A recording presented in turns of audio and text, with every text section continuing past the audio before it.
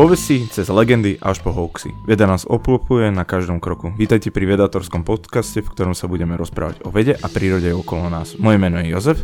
Ja som Samuel. Dneska sa rozprávame o astrológii. Samko, majú hviezdy vplyv na naše životy? Nie. Dobre, ďakujem veľmi pekne za počúvanie.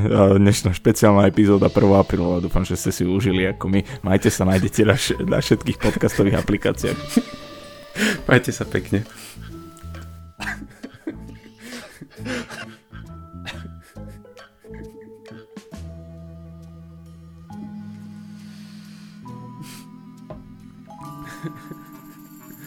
Dobre, tak poďme nahrať teraz normálnu.